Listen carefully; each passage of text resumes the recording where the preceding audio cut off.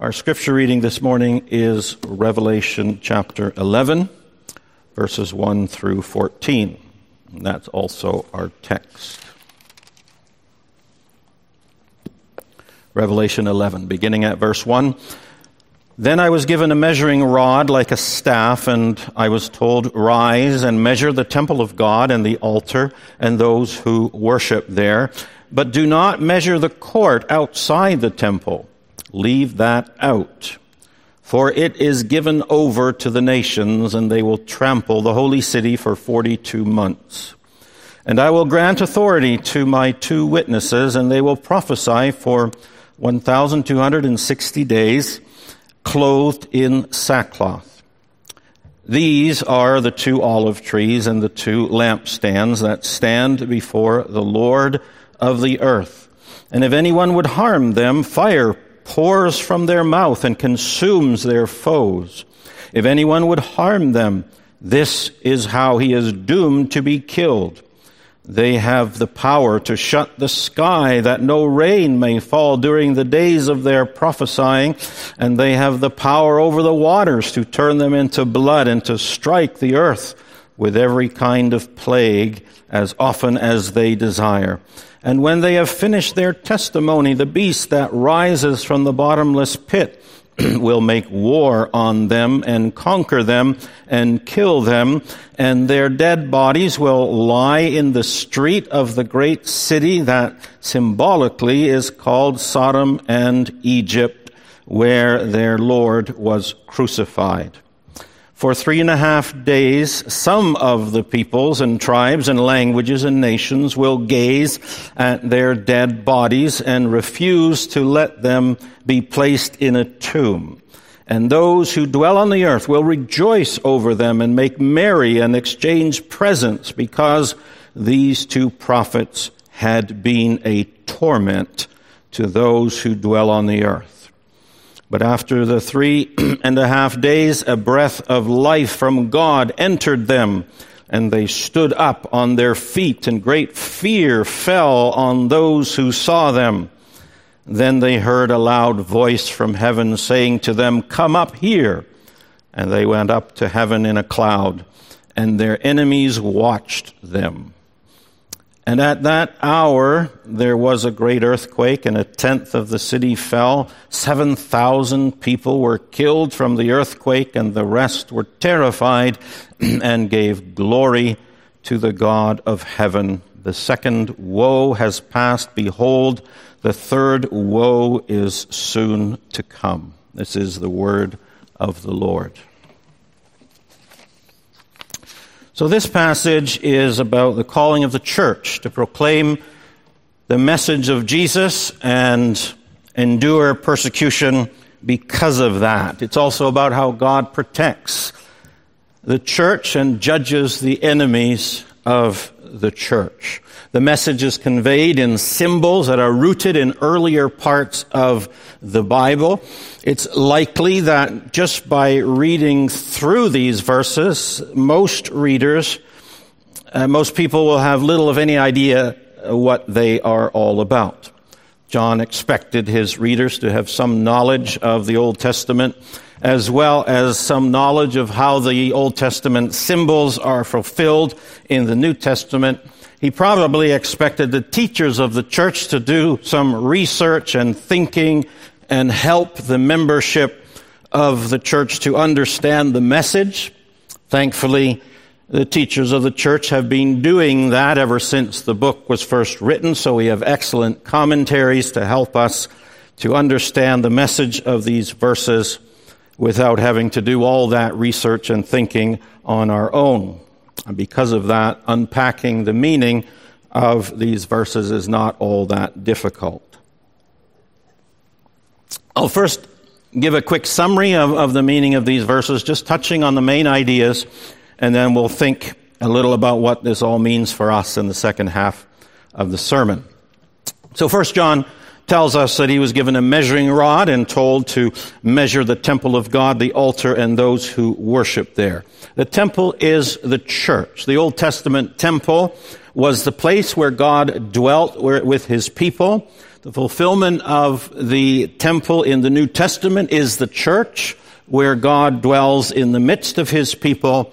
In 1 Corinthians 3:16, Paul writes to the Corinthians, "You are God's temple, and God's Spirit dwells in you."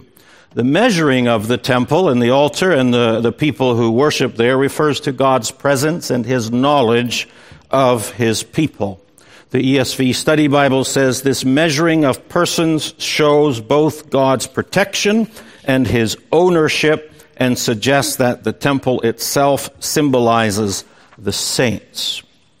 John is told, do not measure the court outside the temple. Leave that out, for it is given over to the nations, and they will trample the holy city for 42 months. So God's people belong to him, and they are protected. Those on the outside are not. Here they are called the nations. They stand for those who reject God's claims and his mercy, and they will persecute the church. They will trample the holy city, which is Jerusalem, which stands for the church. They will do so for 42 months. 42 months stands for a significant but limited period of time. The commentators give all kinds of background for that conclusion. I trust you will be satisfied, as I am, to know that there are good reasons for that conclusion without knowing exactly what they are. That kind of study is rather tedious, and for us it's good enough just to have the results. Verse 3, "And I will grant authority to my 2 witnesses, and they will prophesy for 1,260 days, clothed in sackcloth." The 2 witnesses stand for the church. The reasons there are 2 is that God said in the Old Testament that truth was to be established by 2 witnesses. The 2 witnesses prophesy. That's the main idea of the passage. It's about the church proclaiming the word of God in the context of a hostile world. 1,260 days is the same as 42 months, and the meaning is the same, a significant but limited period of time. The witnesses are clothed with sackcloth. They are in mourning. Old Testament people wore sackcloth when they were in mourning. The church knows ahead of time that many will not heed God's message, and there is sorrow associated with bringing a message of salvation and judgment when so many will reject the salvation and therefore experience the judgment. The text emphasizes that the church brings God's message with authority. I will grant authority to my 2 witnesses. The church is appointed by God to bring his message to the world, and it does so with the authority of God. The proclamation of God's message by the church is a very weighty matter. It is often treated with disdain, but the reality is that God himself is speaking to the world through the church. The passage continues to develop the picture. 2 witnesses are 2 olive trees and 2 lampstands who stand before the Lord of the earth. That imagery comes from the book of Zechariah, and the main ideas there are that the lamps give light, and the light comes from the Holy Spirit. The olive trees provide oil for the lamp so that the lamps can give light. The oil stands for the Holy Spirit, so the church is like a light in the world, and the light comes from the Holy Spirit. The next few verses make the point that God's witnesses have the power to bring plagues on the wicked that help to confirm the truthfulness and the seriousness of God's message. Verses 5 and 6. "And if anyone would harm them," that is the 2 witnesses that symbolize the church, "if anyone would harm them, fire pours from their mouth and consumes their foes. If anyone would harm them, this is how he is doomed to be killed. They have the power to shut the sky. that no rain may fall during the days of their prophesying, and they have the power over the waters to turn them into blood, to strike the earth with every kind of plague as often as they desire. Now, these two verses allude to Moses and Elijah, who were both prophets who brought God's message to people who did not want to hear it. Both Moses and Elijah were given power to bring plagues upon those who rejected the word of God, and those plagues served to reinforce the spoken word. The church also has the power to bring plagues. We see that in the beginning of Revelation 8, where the saints pray to God, and God sends all kinds of plagues upon the earth. The point of the symbolism is that the various plagues that fall upon those who reject the word of God go along with the spoken word to confirm the message. With Moses and Elijah, the plagues and the drought went along with the prophetic word and were part of the same message, and so it is with the church and the plagues that God sends upon the unrepentant as a result of the prayers of the church. And so it is in the period between the first and second comings of Christ. When we pray for God's kingdom to come, part of the way that God answers those prayers is to send his judgments upon the wicked to reinforce the message of salvation and judgment that the church is called to bring to the world. When we, the church, warn of God's judgments upon the wicked and pray that the Lord will bless our message, one of the ways that God does that is by sending a pandemic or a hurricane or an earthquake or a drought. When we pray that God will cause the people of the world to listen to our message, one of the ways that God answers those prayers is by sending some kind of plague to show the world that he is serious about his warnings of judgment and to encourage it to repent. But the people who do not repent are bothered by that. They do not like to be told that Jesus is Lord and that they must repent, even though the message comes with the offer of salvation for those who would repent and believe on Jesus. The unbelieving world resents God's message because God is calling it to repent of its sins, and they do not want to do that. And so they hate and persecute the messengers, and God allows them to do that. Revelation 11, 7 through 10. And when they, that is the two witnesses which stand for the church, when they have finished their testimony, the beast that rises from the bottomless pit will make war on them and conquer them and kill them, and their dead bodies will lie in the street of the great city that symbolically is called Sodom and Egypt, where their Lord was crucified. For 3.5 days, some of the peoples, tribes, and languages and nations will gaze at their dead bodies and refuse to let them be placed in a tomb. And those who dwell on the earth will rejoice over them and make merry and exchange presents, because the two prophets had been a torment to those who dwell on the earth. So this is about the persecution of the church. The beast, which rises from the bottomless pit, is a demonic power that stands behind the powers on earth that persecute the church. One commentator writes that the beast, quote, represents those anti-Christian powers in the world which seek to silence the church's witness, resulting in the apparent triumph of the forces of evil. The beast in the book of Revelation symbolizes earthly powers that are indwelt by the demonic.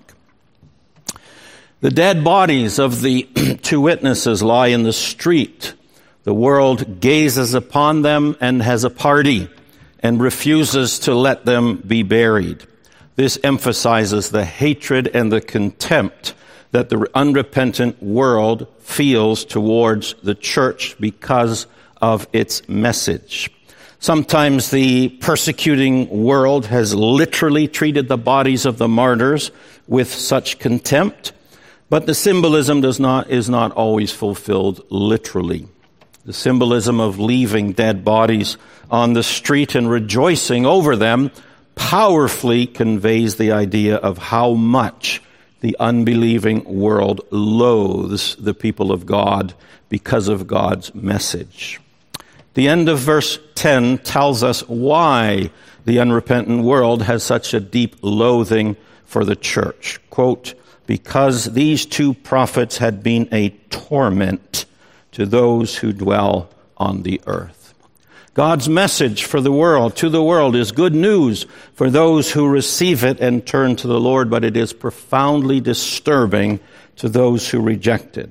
God claims to be the God of heaven and earth, to whom all people are accountable, and that infuriates those who refuse to submit to God's authority. God's call to repentance is despised by those who are insisting on living according to their own desires. God's call to people to humble themselves before Him enrages those who cling to their pride. God's insistence on sexual purity galls those who have thrown off all sexual restraint. God's insistence that Jesus is the only way is despised by those who believe that there is no one overarching truth and that everyone can have their own truth. And when the church proclaims that message, it torments those who dwell on the earth. And that means that persecution comes from a very deep place. The message of God cuts the world deeply. Those who submit to it are saved. Those who refuse it are tormented by it. And hatred comes from the very core of their being. So the dead bodies of the martyrs lie on the street while those who dwell on the earth celebrate and have a party. But then the two witnesses rise from the dead. Verse 11, but after 3.5 days, a breath of life from God entered them, and they stood on their feet, and great fear fell upon those who saw them. In verse 12, then they heard a loud voice from heaven saying to them, come up here. And they went up to heaven in a cloud, and their enemies watched them. 3.5 days is a short period of time. The martyred saints rise from the dead and ascend into heaven. Refers to the final resurrection. The martyred, they will be vindicated before the world. And at the same time, God's judgment will fall upon the wicked. At that hour, there was a great earthquake, and 1/10 of the city fell. 7,000 people were killed in the earthquake, and the rest were terrified and gave glory to God, to the God of heaven. Whatever this text refers to exactly, it is clear that the enemies of God will not win. They will face terror at the end and will end up giving glory to God. As Paul says in Philippians 2:10, at the name of Jesus, every knee shall bow and every tongue confess that Jesus is Lord. So we have a picture painted in these verses. We just skimmed over them so that we can understand the main symbolism and how it applies to the church. It's possible, of course, to go through these verses phrase by phrase to understand the details more thoroughly, but we do not need that amount of detail to get the main message, which is not that complicated or difficult to understand. God protects His church. The church is God's witness on earth and is called to bring God's message to the world. This passage focuses on the part of the world that rejects God's message. The confrontation between the church and the world is a violent confrontation. The church, by its prayers, calls down God's judgments upon the world to reinforce the message in a way that is similar to the way in which Elijah and Moses did. The world responds to that hated message by trying to snuff it out. It makes war on the church. The witnesses are killed. The world celebrates. But in the end, the church rises from the dead, ascends into heaven, and the world is forced to recognize the truth of the message, but then it's too late, and the final judgments are falling. Now, when we apply this symbolic story to us today, we must understand that the killing of the two witnesses and all the talk about their dead bodies does not mean that every single member of the church is killed for their faith. This is a symbol for persecution, and persecution ranges from torture, from insults rather, to torture and death. Jesus says, "Blessed are you when others revile you and persecute you and utter all kinds of evil against you falsely on my account." There never was a time, either in the Bible or beyond the Bible, when all Christians were murdered for their faith. There's always been a range in different places and different periods of history. The Bible does seem to indicate that it will get worse as we approach the end. And while we do not experience the worst persecution in our part of the world, there is an awful lot of persecution in the world right now, and many people are dying for their faith. So what are we to do with a passage like this? Well, first of all, it shows that God's protection does not mean that we will not be killed for our witness. The whole business at the beginning of the chapter about John measuring and being told to measure the temple and those who worship there, that's all about God's protection for his people. And yet the next verses describe the unbelieving world, killing the two witnesses and desecrating their dead bodies. When the Bible talks about God protecting his people, the reference is always ultimately to salvation, the preservation of their faith, the resurrection of their bodies, and their vindication before the world. God may protect us from the more severe forms of persecution, and certainly it's legitimate for us to pray for that. But even if God allows us to be martyred, he's still protecting us if we are faithful unto death. So God's protection may mean that we are not killed for our faith, but it also may mean that we are enabled to give our lives rather than deny God's message. Either way, God's protection is salvation, the guarantee of being with the Lord forever, no matter what happens to us in this earthly life. And so if we look at our lives from the perspective of this passage, it's very clear that God calls us to be his witnesses, to prophesy God's message to the world, and that call puts us in harm's way as far as our earthly comforts are concerned. God sends his church into the world with a message that is offensive to the world. It is, in fact, good news, but it takes a miracle for anyone to see it as good news. Sometimes God does that miracle and opens people's eyes to see the good news so that they come to Jesus and are saved.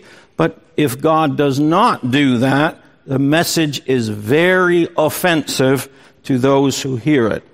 And as a result, those who bring that message are often considered enemy number one.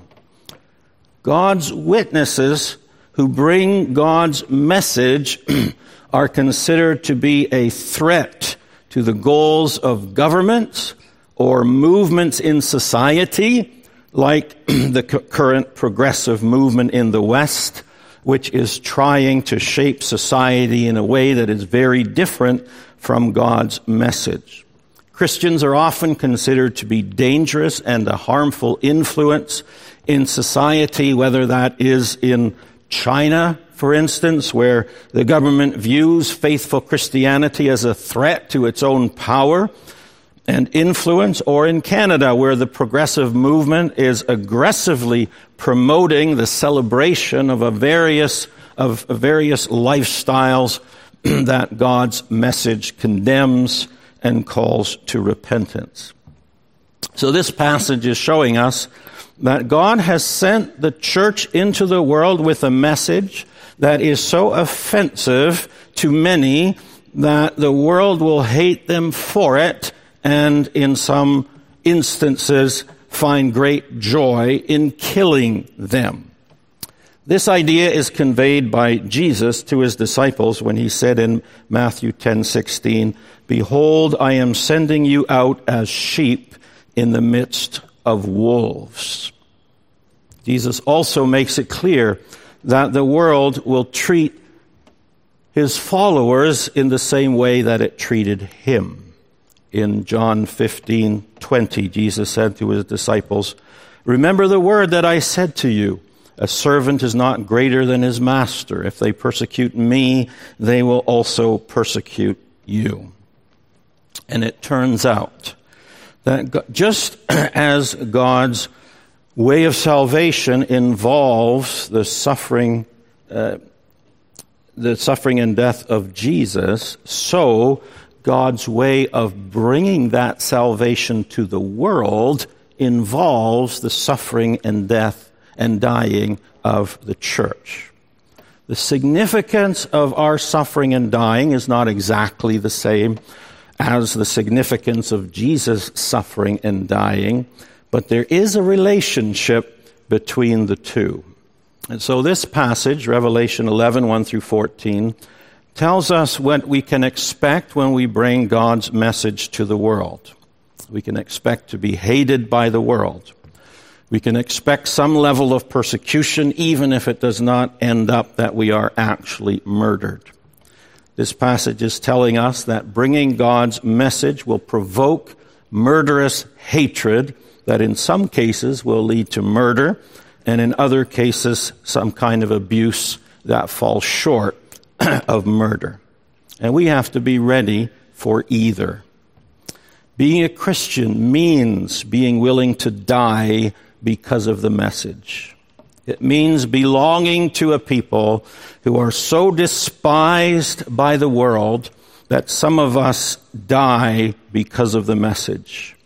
It means being willing to imitate Jesus, who gave his life so that others might be saved. We are also called to give our lives so that others may be saved, even if Jesus' sacrifice has a deeper meaning than ours. So what does that mean for us? In the short term, it's not likely to mean that we will be killed for our faith, but the idea of giving our lives in order to get the message out means different things in different settings. In our settings, it means being willing to suffer the hatred and scorn of the world in order to get the message out. That will mean being willing to be public about our relationship to Jesus and his church. It will mean confessing our faith before men and not hiding the fact that we are Christians. It may mean having to take a stand that triggers the abuse of the world. It will definitely mean making sacrifices in order to be part of the church's witness to the world. There are different ways to give our lives to contribute to the church's witness to the world. Some of us are called to give their lives literally, but all of us are called to give our lives for Jesus, to be part of God's witness to the world. And to give our lives for Jesus is to live them in such a way that his kingdom comes first. And that means things like enjoying his gifts with thanksgiving, but also making sacrifice in order to contribute to the mission of the church to bring the message to the world. If we are called to be willing to die to get the message out, surely that includes sacrificing an evening at home in order to pray together for the success of the gospel, and sacrificing significantly, substantially in order to support the mission of the church, and sacrificing time in other ways to support the mission. The willingness to literally die for Christ implies the willingness to make sacrifices in other ways if God is not calling us to suffer in that particular way of martyrdom. So as we look at this passage and see how God sent the church to bring his message to the world which does not want to hear it, even if that means martyrdom, surely we can see that a call to die in less dramatic ways for the same purpose is what God is calling us to do. The fact that God has so arranged things that the kingdom advances through suffering and dying, first by Jesus and then by his followers. But that does not mean that the Christian life is a downer and nothing but sadness and gloom and pain. Our text ends with the martyred being raised from the dead and ascending into heaven. The people who persecuted them experience the judgment of God. The people who were persecuted enter the presence of God, and that is infinitely worth it. Paul writes in Romans 8:18, "For I consider that the sufferings of this present time are not worth comparing with the glory that is to be revealed to us." And the author of the letter to the Hebrews wrote in chapter 12, 1 and 2, "Let us run with endurance the race that is set before us, looking to Jesus, the founder and perfecter of our faith, who for the joy that was set before him endured the cross, despising the shame, and is seated at the right hand of the throne of God." That is the message of our text as well. Suffering suffering as part of advancing the mission of the church is an important part of the Christian life as the Bible describes it. It may mean martyrdom, but if it does not mean martyrdom, literally it certainly means a form of martyrdom by which we sacrifice our lives for the mission of the church. That's a reality, and it is not pleasant, but neither is it dark and depressing. It is suffering for a great purpose, the salvation of the world. There is no greater reason to make sacrifices than to be part of what God is doing by contributing to the mission of the church to proclaim the message of God to the world. And our text holds out the hope, the joy set before us, the resurrection from the dead, and the blessedness of being with God. So let's consider our lives in the light of these verses. We should not be surprised by the hatred of the world. God has sent us to face that hatred, even to the point of death, because the salvation of the world involves the suffering of the Savior and the suffering of his followers. In both cases, that suffering is endured for the joy that is set before us. Let's pray. Our Father in heaven, we come before you and we acknowledge that this is not the most pleasant theme for us to think about, and yet we also acknowledge that it is a very pervasive theme in your word. And we pray, Lord, that you would help us to embrace it as you would have us embrace it. Lord Jesus, you tell us to count the cost, and that call of counting the cost has meaning in the light of this theme that we have been thinking about this morning. And Lord, we pray that you would help us to die to self in order to advance the mission. Lord, we thank you that this is not something new to us, and that we know of this in one way or another, or to varying degrees in our lives, because you are our God and you are working in us. But Lord, we pray that you would use also this passage and our reflection on it to help us to examine our lives in the light of your calling, and to become more willing to sacrifice in order that more people may hear the gospel.